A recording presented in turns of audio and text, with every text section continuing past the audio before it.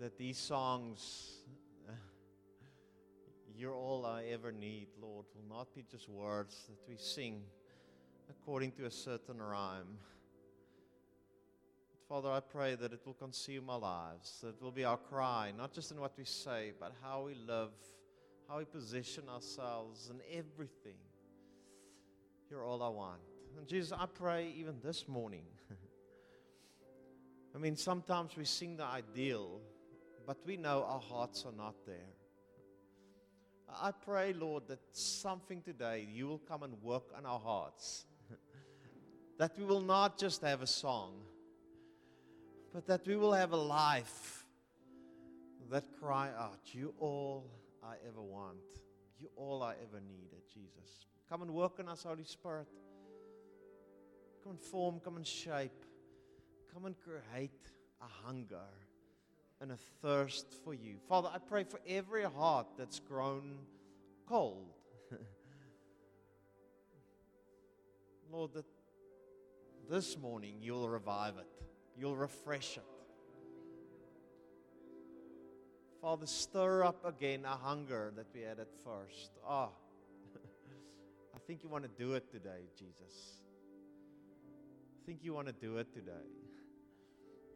I pray that all of our hearts here, Jesus, will position ourselves to say, come and do it, Jesus. Come and work again that hunger and thirst in us. That our lives will be greater than just a song, but the song will be expression of this life that say, you all we ever wanted. In Jesus' name, amen. Amen, guys. If you guys can sing a song, this is when you've worshiped wild.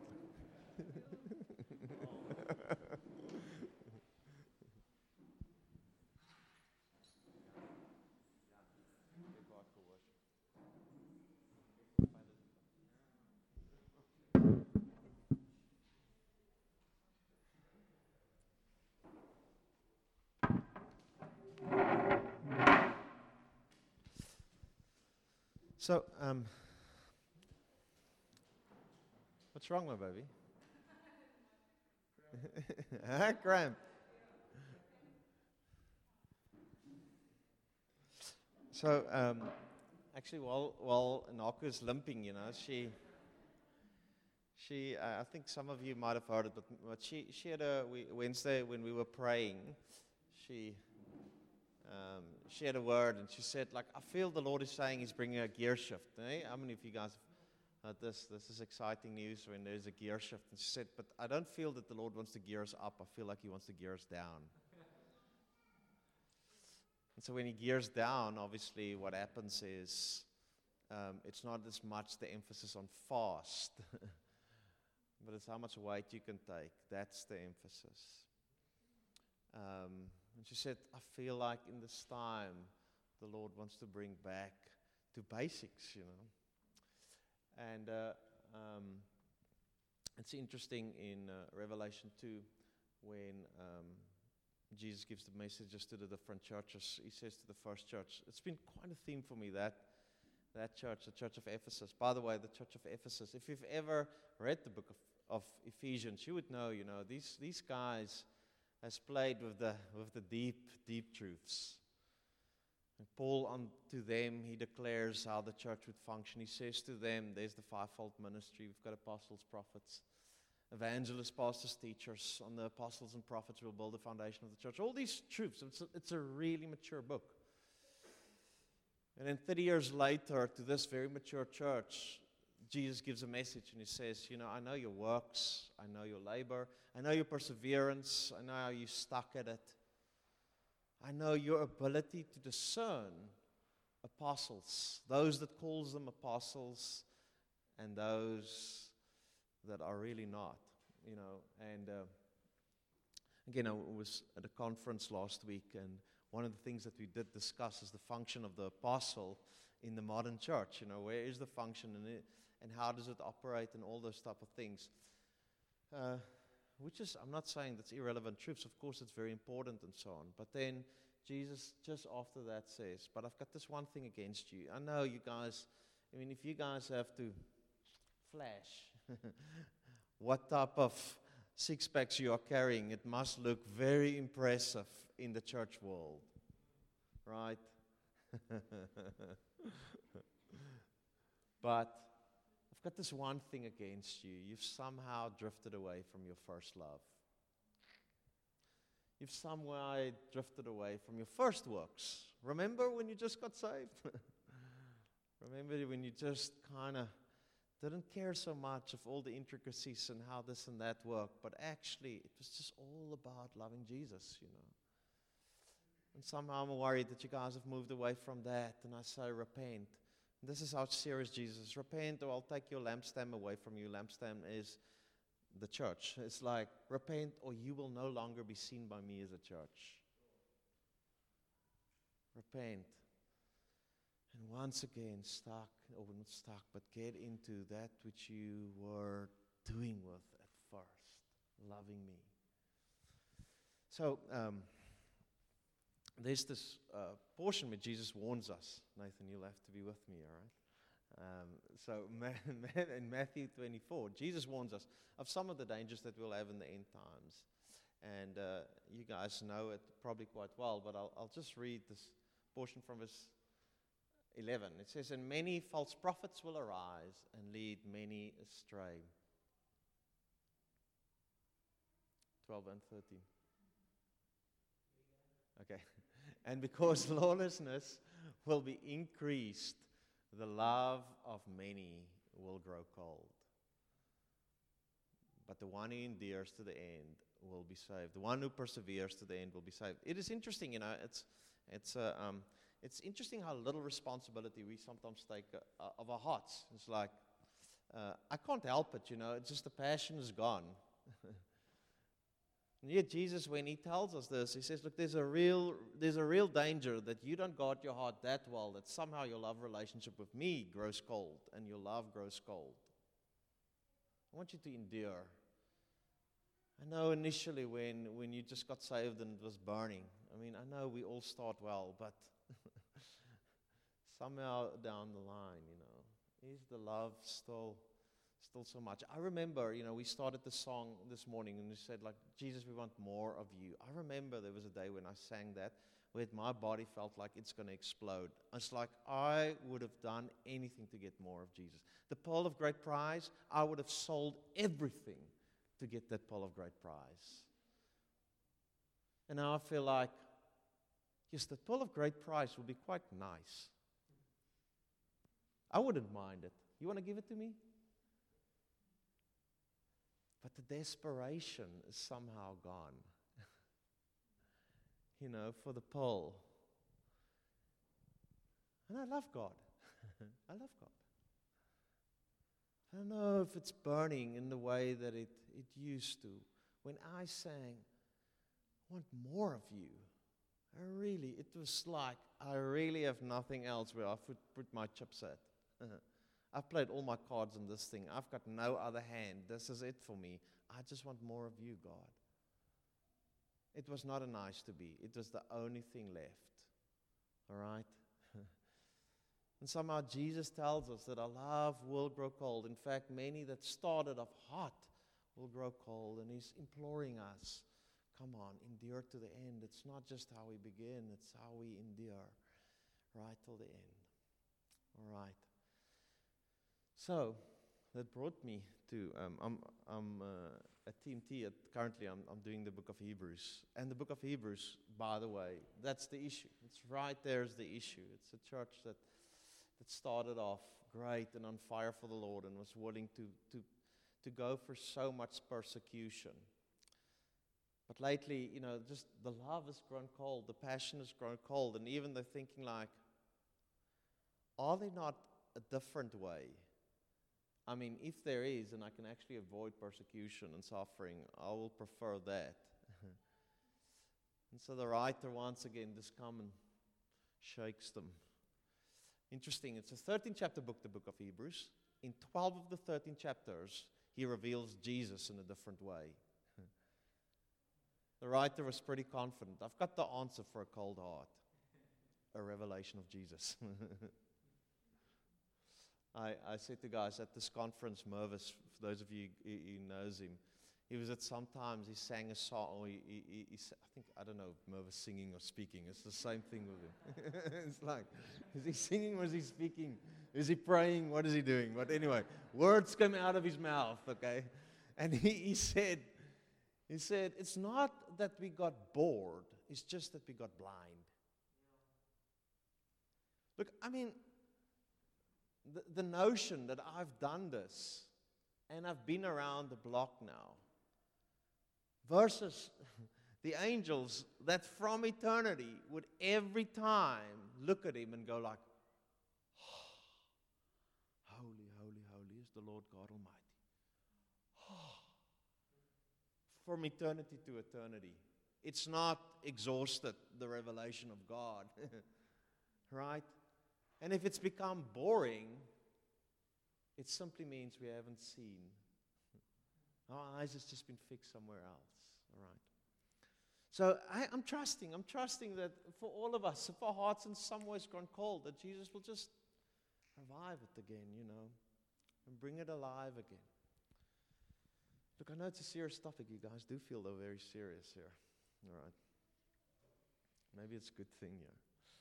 So in the book of Hebrews, there's a very interesting thing. So what the writer does is, in most of the chapters, he's obviously speaking to Jewish guys that came out of their Judaism and started following Jesus. And what the guys is thinking of, it's quite a tough thing here, this Christianity. I mean, we thought like all of our countrymen will follow us. Now they're actually persecuting us. Can't we just worship God the old way and then maybe avoid some of the persecution? I mean, what makes it really so much greater? And so then what the writer does is he takes every prominent figure in the Old Testament and compares how Jesus is just so much greater. And he starts off with chapter 1 and he says, Jesus, the Son of God, is greater than the angels. And then chapter 2, he goes like, Jesus, the Son of Man, the earthly Jesus, is greater than the angels. And then in chapter 3, he starts a very interesting thing. And so chapter 3, verse 1 says, therefore, holy brethren, you share in a heavenly calling. It's interesting, right? What's your calling? What's your calling? Well, I'm a prophet. I'm an accountant. I'm a whatever. But he doesn't address people on that type of calling. He addresses them on this heavenly thing. All of us, holy brethren, has been called for something eternal, something heavenly, to relate with Jesus. He's calling up that calling again. Holy brethren, partakers of a heavenly calling. Consider, that's his line, by the way. He does it always. Consider Jesus. Let's just look unto Jesus for a little while here. The apostle, what does he say? The apostle and high priest of our confession. Before you go on, he's going to compare us to some Old Testament figure, a great guy, Moses. Moses was pretty awesome.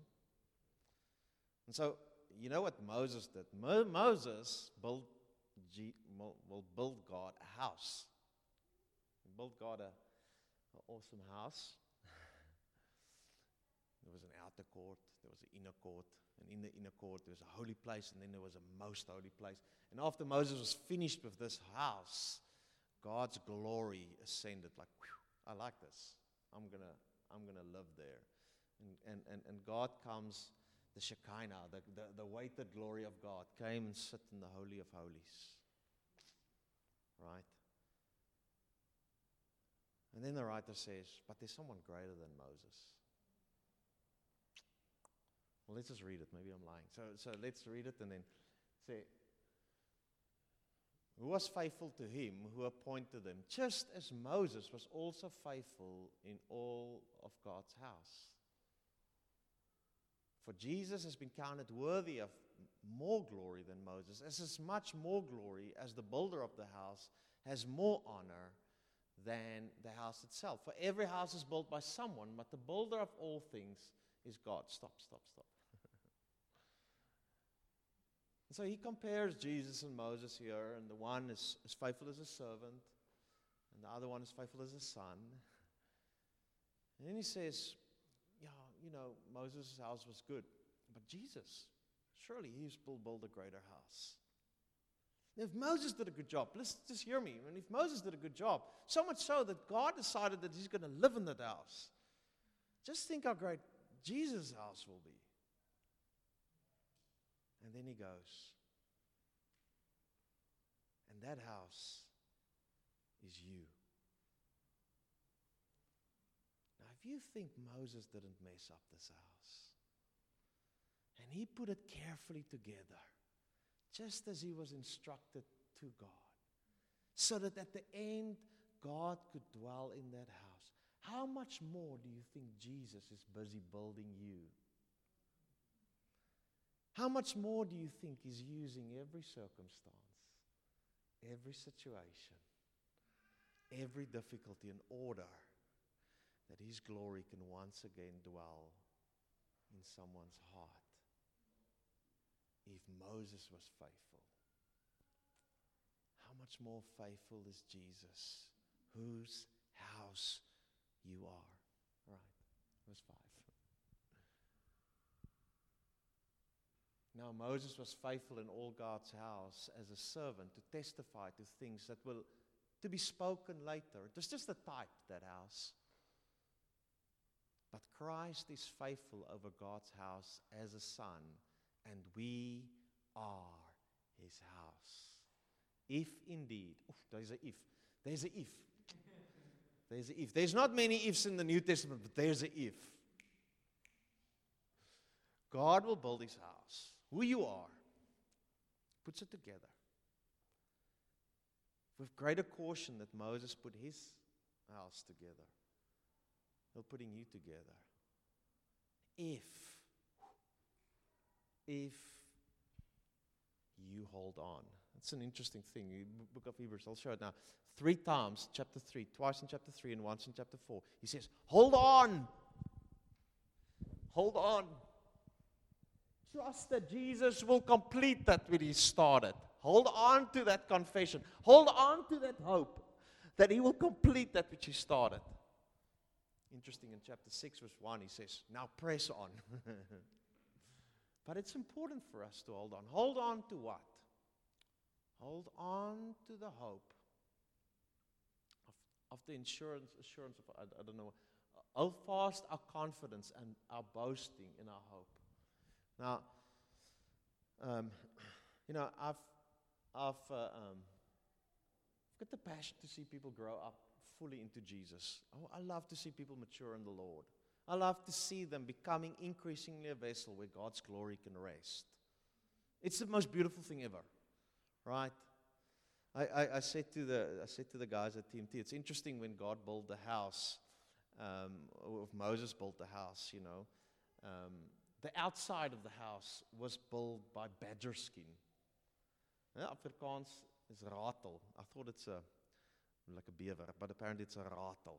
I don't know. I mean, of all the beautiful skins out there, the badger is pretty low. If I would have built my house, I would have put the gold on the outside. Jesus doesn't put the gold on the outside. He doesn't make us beautiful in the way that we want. He puts His beauty right in the middle, in the Holy of Holies. Sometimes like Jesus, when you look at Him from afar, there was nothing that attracted you. I'm unfortunate, guys. Jesus didn't look like Tom Cruise. I know you want to believe that, but when you look at them, there was nothing to attract you. That's why they had to get Judas to kiss Him, because He didn't float in the air. He looked just like everybody else. They had to get someone to recognize Him. This is the guy. Not like, you'll just see Him, right? He's the guy that's floating in the air. No. Who is this guy? Well, he looks just like everybody else. But when you came closer, and you come to know, you realize there's a treasure here. It's just so beautiful. Oh, the church, we sometimes like the gold on the outside. And we want to make Jesus makes me beautiful. All right. But my beauty and your beauty is maybe going to look different. I'm working a deep working. You want to have the jewels right on the outside. I'm putting the jewels deep inside. Right? That's my working, by the way. And so, in my times of seeing God working and journeying with people, sometimes I hear people say this: I've been following Jesus now for 4 years, and I'm still stuck in the same position. And that's the kind of vibe that comes out of them. This is as good as it gets. Boom. They've ripped out hope. And if you take out hope, you put a ceiling on God completing the work. If you hold on to the hope and the confidence that you had at first, that the good work that He started in you, He will complete. Hold on. Hold on. Hold on to that hope. And nothing prevents Jesus from completing the work in our hearts. And losing a passion for Him is hope that gets pulled out. It's the ceiling on growth. Hope. So I want to ask, is something in you settled today? Oh, this is just as good as it gets. Something of a, settling. Just want to ask that you will again consider Jesus. The apostle and high priest of our faith, the one that is faithful over all God's house, even more faithful than Moses over his house, the house that you are. Consider Him. Just the next verse, in verse 7, 8 and 9. Therefore, as the Holy Spirit says, today, if you hear His voice, do not harden your hearts, as in the rebellion on the day of testing in the wilderness. C.S. Lewis, I think, he had the screw-type letters. It's two demons chatting with one another. An older demon mentors a younger demon. How to mess up believers. It's not a book that I necessarily recommend to everybody. All right? It's better to consider the conversations of Jesus than the conversation of the devil. But in that book, the older demon says to the younger demon, if ever you want to get the Christians to stagnate, just tell them you can do it tomorrow. Just let them go, I'll change tomorrow. Yes, Jesus, I hear you, I'll do it tomorrow. When God speaks, today, when you hear His voice, do not harden your heart. It's interesting, there's few things that harden our hearts more than this. When Jesus, the Holy Spirit speaks to us, He wants us to do something. And we usually have two options. We can do it. That's the good option, by the way, that you can do that. It's the recommended one, according to that author as well, But there's a second option, which many of us have taken. Maybe all of us have taken it at some stage. When He speaks to you, either you go like, oh, is that you, God? Or you go like, you just ignore it. It's very difficult initially. I want to just teach you how to disobey God. It's very difficult initially when He speaks to you. You lost your peace. There's inside of you. There's this bugging. But if you are stubborn enough and you continue to ignore it, that voice gets dimmer and dimmer. Just press on. Just endure. And the voice of God will get softer and softer. But you know what I realized? It's not that His voice got softer.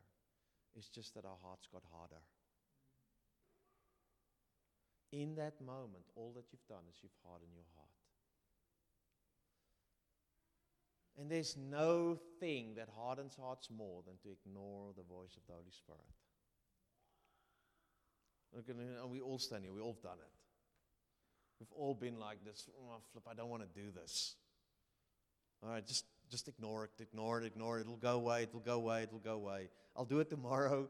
Oh, no, I don't know it's you.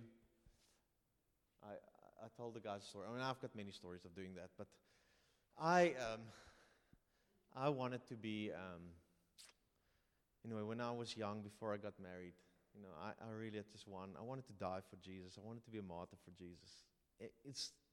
Then I got married. more responsible. But I will still die for Jesus. I will. But we once had after church, when I was in Wellington, we went for a pizza after church. And just in the evening, we went for pizza after church, and a lot of guys were going there. And as I got into my bakkie, the little bakkie, I felt God said to me, I don't want you to eat pizza tonight.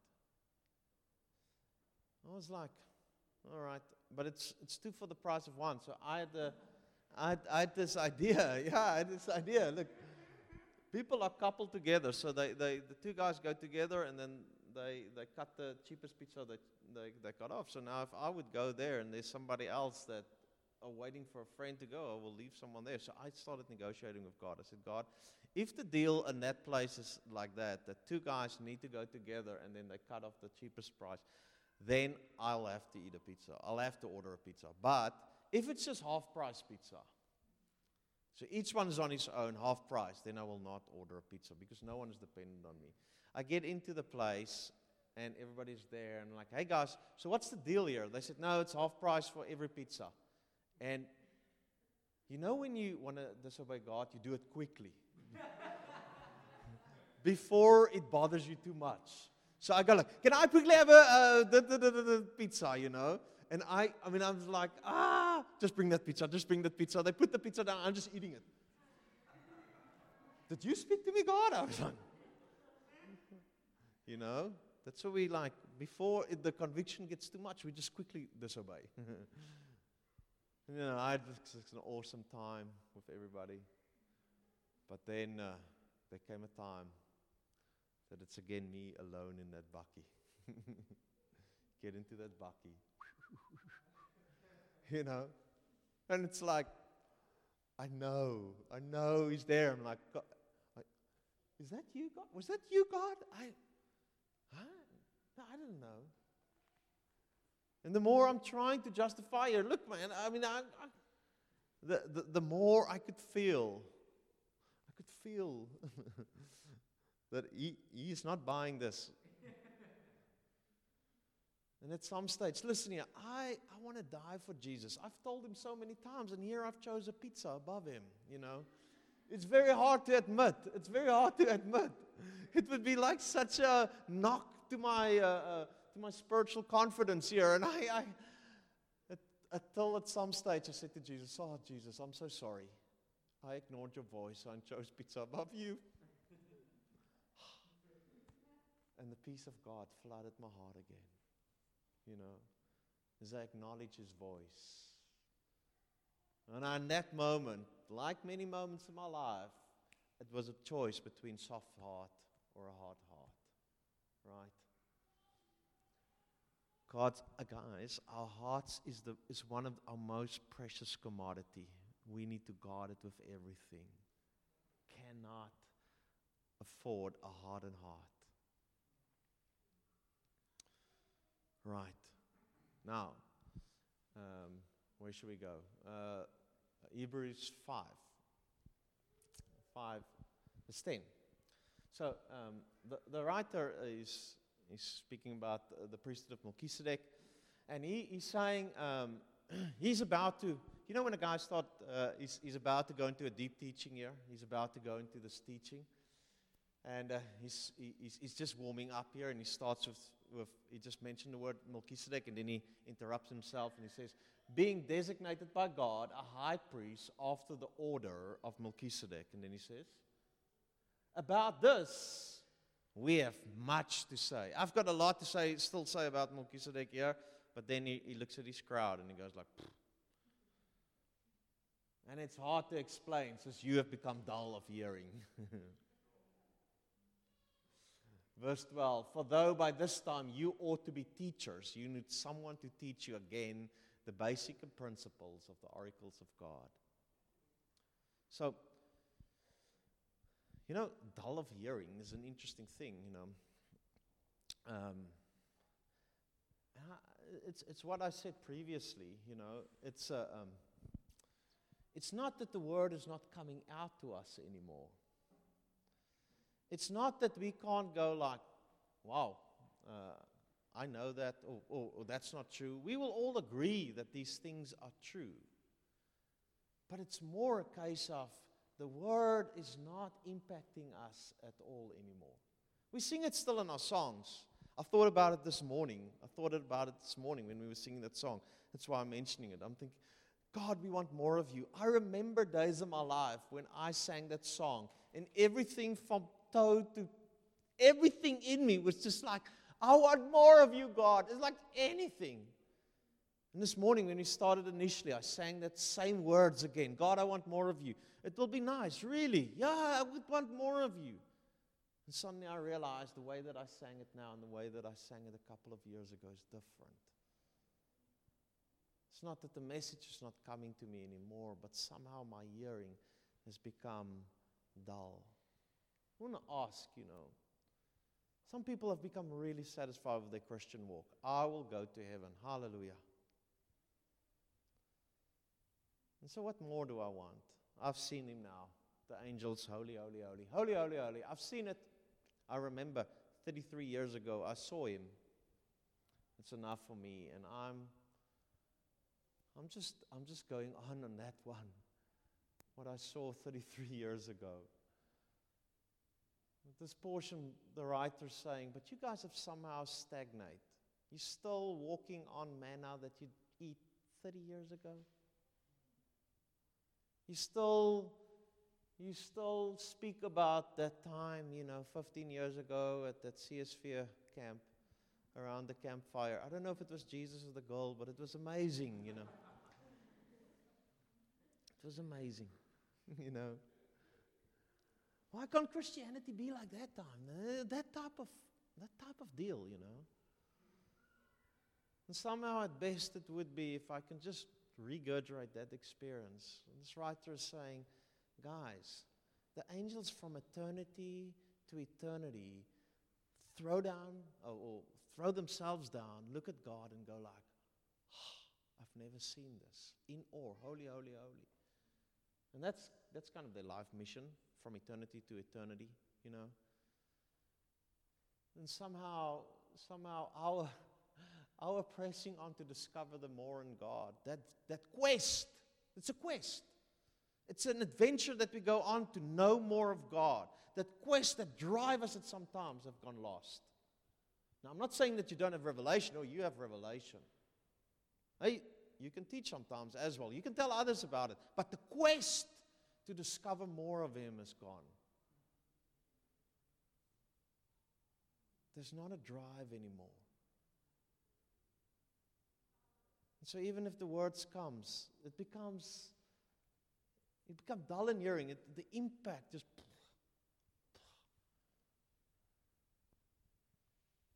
I was just asking. I'm with you guys here, but I wanna set myself on that quest again. If it takes for eternity for that angel to discover God, I want to go on that quest just to discover God. It's the greatest quest. I don't have any other quest that I want to do. I want to be, God, if I want more of you, that song that we sang, I want to sing it because it's consuming me.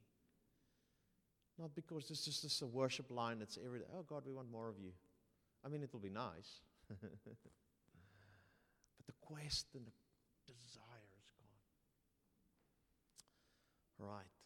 Lastly, we almost finished. All right. Psalm 1.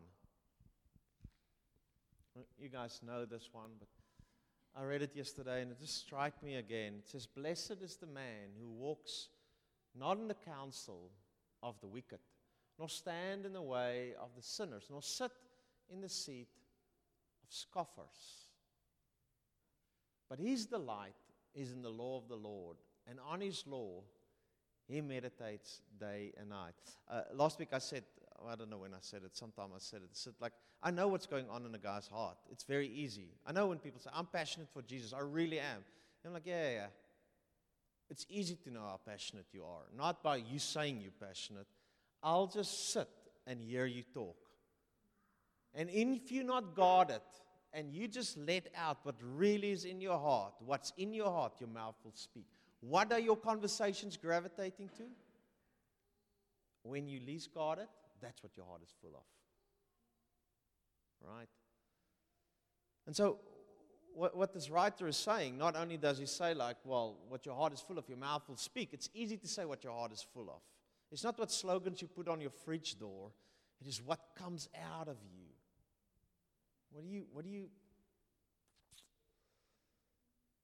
But what you're going to come out here is what you've put in here. I like sport, right? A confession here. I like sport, right?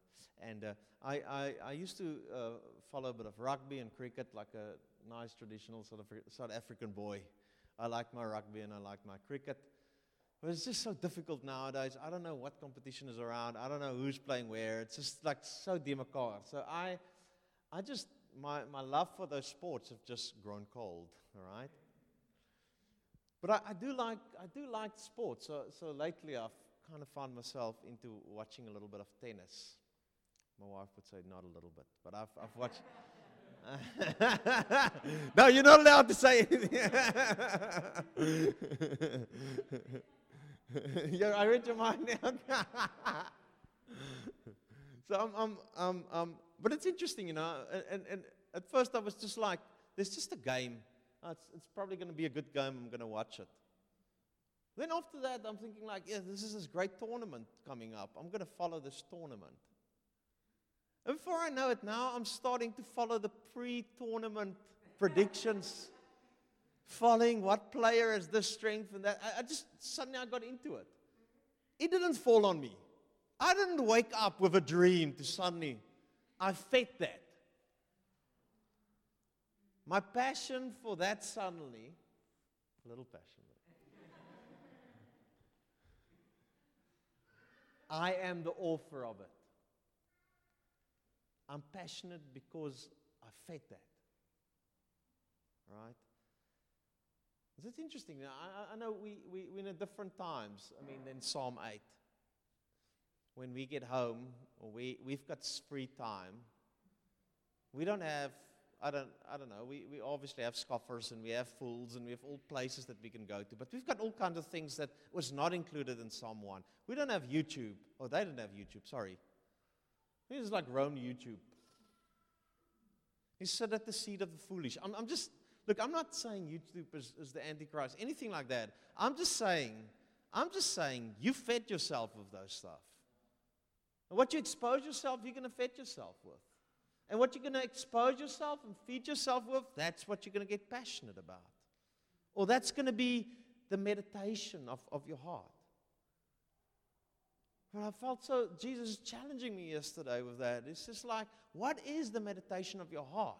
What are you considering day in and day out? He says, blessed is the man that meditates on my law, that meditates on my word day and night.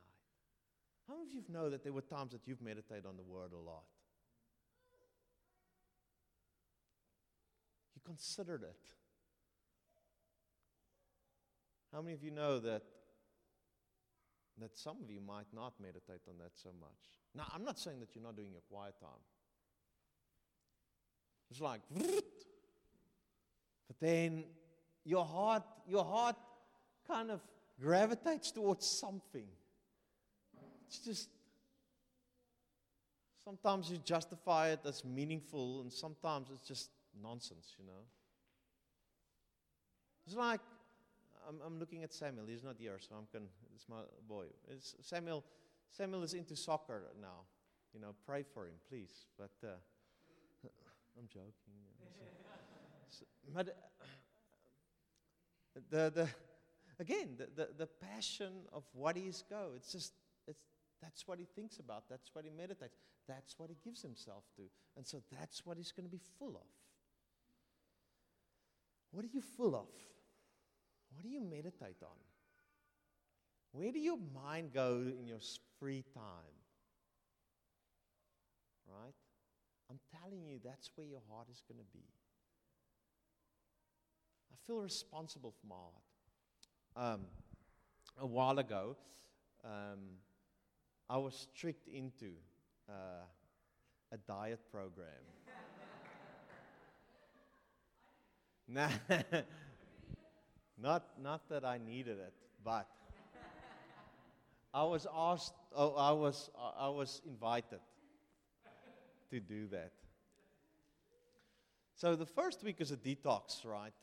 That's what they do.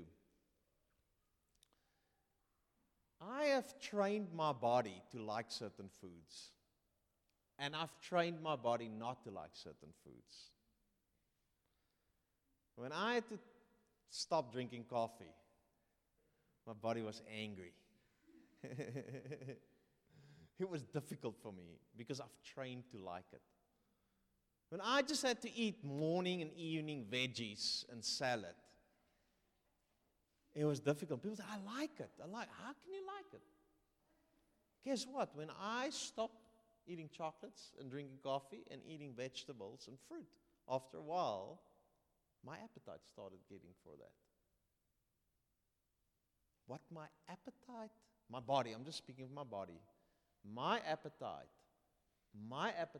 and my desire, my hunger, I am the author of it for whatever I'm going to feed myself. Look, I know people say, I don't like veggies and I don't like things. I mean, they eat chocolates and chips the whole time, you know. It's like, I can't, Jesus changed me. It's like, no, just eat different. It's the same in the Spirit. It's the same in the Spirit. It's the same with our hearts.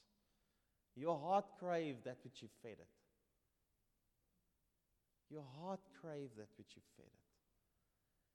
We have a responsibility over our hearts, guys.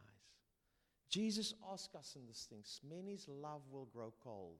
Just gradually. They just fed their heart different things. And just gradually, the appetite for the kingdom just grows dimmer and dimmer. And if we would understand, probably our greatest battle on the earth is to keep this heart burning for the Lord. And if we will set our hearts in this position, you know, it's amazing for me in Stellenbosch, the obsession with bodies.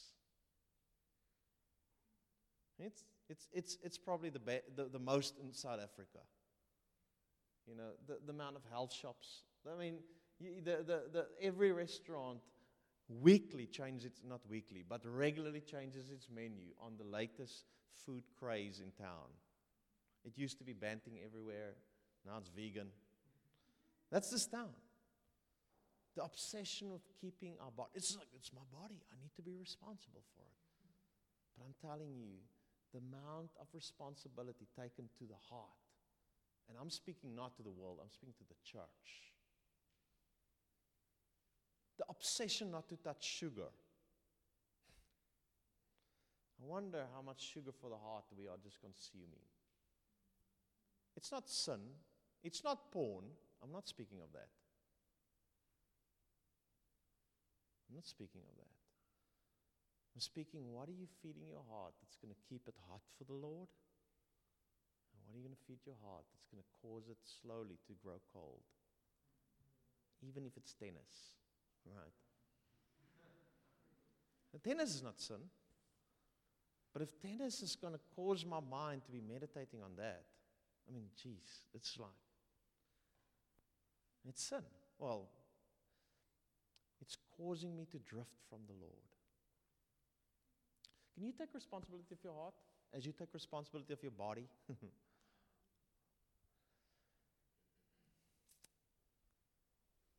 Let's pray. There's a couple of things that I've mentioned today. I'll mention them again. I said, like, if hope was pulled out, right? Some of us, we've just let go of hope. This is as good as it gets. We need to hope again. Not hope as in I throw my cards out there as a gamble. I'm asking you to hope in Jesus that builds a house much greater than Moses, and you are that house. This is a substantial hope. All right? So I'm asking those that have lost hope, this is as good as it gets. I will never get past this. This is just my thing. I want to ask you to look again, to consider Jesus again, and to hold on to that hope. I want to ask you if your heart has gone hard. You know, it's like, I don't hear God anymore. Might it be that you didn't obey when He asked you to? No problems, just repent. Just repent and do what He asked you. Have you been stagnating?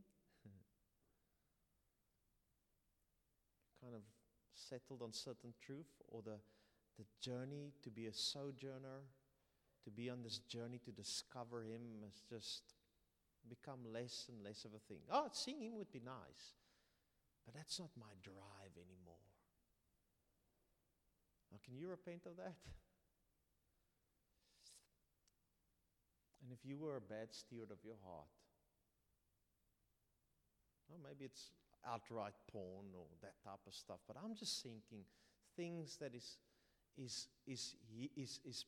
making you passionate and draining out your passion for the Lord. You've been a bad steward of your heart. If your heart is a garden, you've tended it not that well. All right? So just consider those things. Consider those things. Just allow the Lord to just point out, where are you in those 4 matters that I've mentioned. And if you need to return, if you need to hold, please, guys, in the last days, many's heart will grow cold. May we not be those. May we not be those. Jesus, I pray, you've encouraged us to endure this race, to run till the end. Many of us have started well. We all start well. But Jesus, we want to carry this testimony that we run well till the end. Jesus, we understand that we have a responsibility over our hearts. Jesus, we want to return to our first love. We want to return to the first things. We want to return simply to the place of be passionate for you again, to burn for you. Jesus, even as I pray that, I just want to pray that none of these things that I said today will just flip people into condemnation or flip people in a passiveness. It's like, oh, this is just too difficult. No, Jesus. You are so there to help us guard our hearts, so there to help us tend these hearts and live in this place.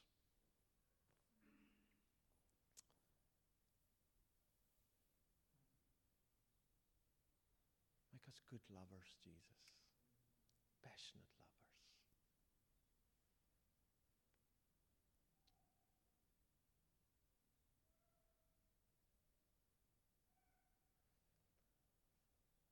Renzo, can we maybe sing that song that we sang there right at the end? Draw me close. Yeah. It's an old classic. I mean, this song is older than my salvation. This is an old song. It's so powerful. It's powerful if it's not sang with dull ears. It's powerful if it's sang from a true heart.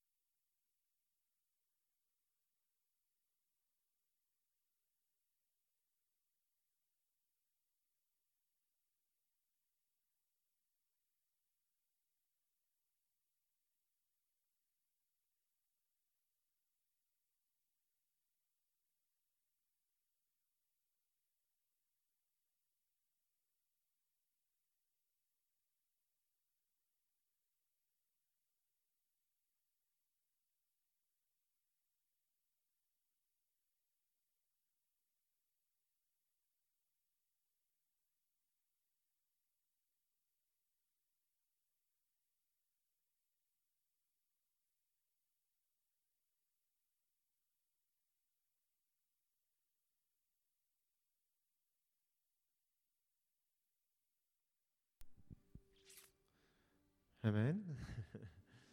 May that cry continue during this week. We seek Him as we desire to be with Him. Amen.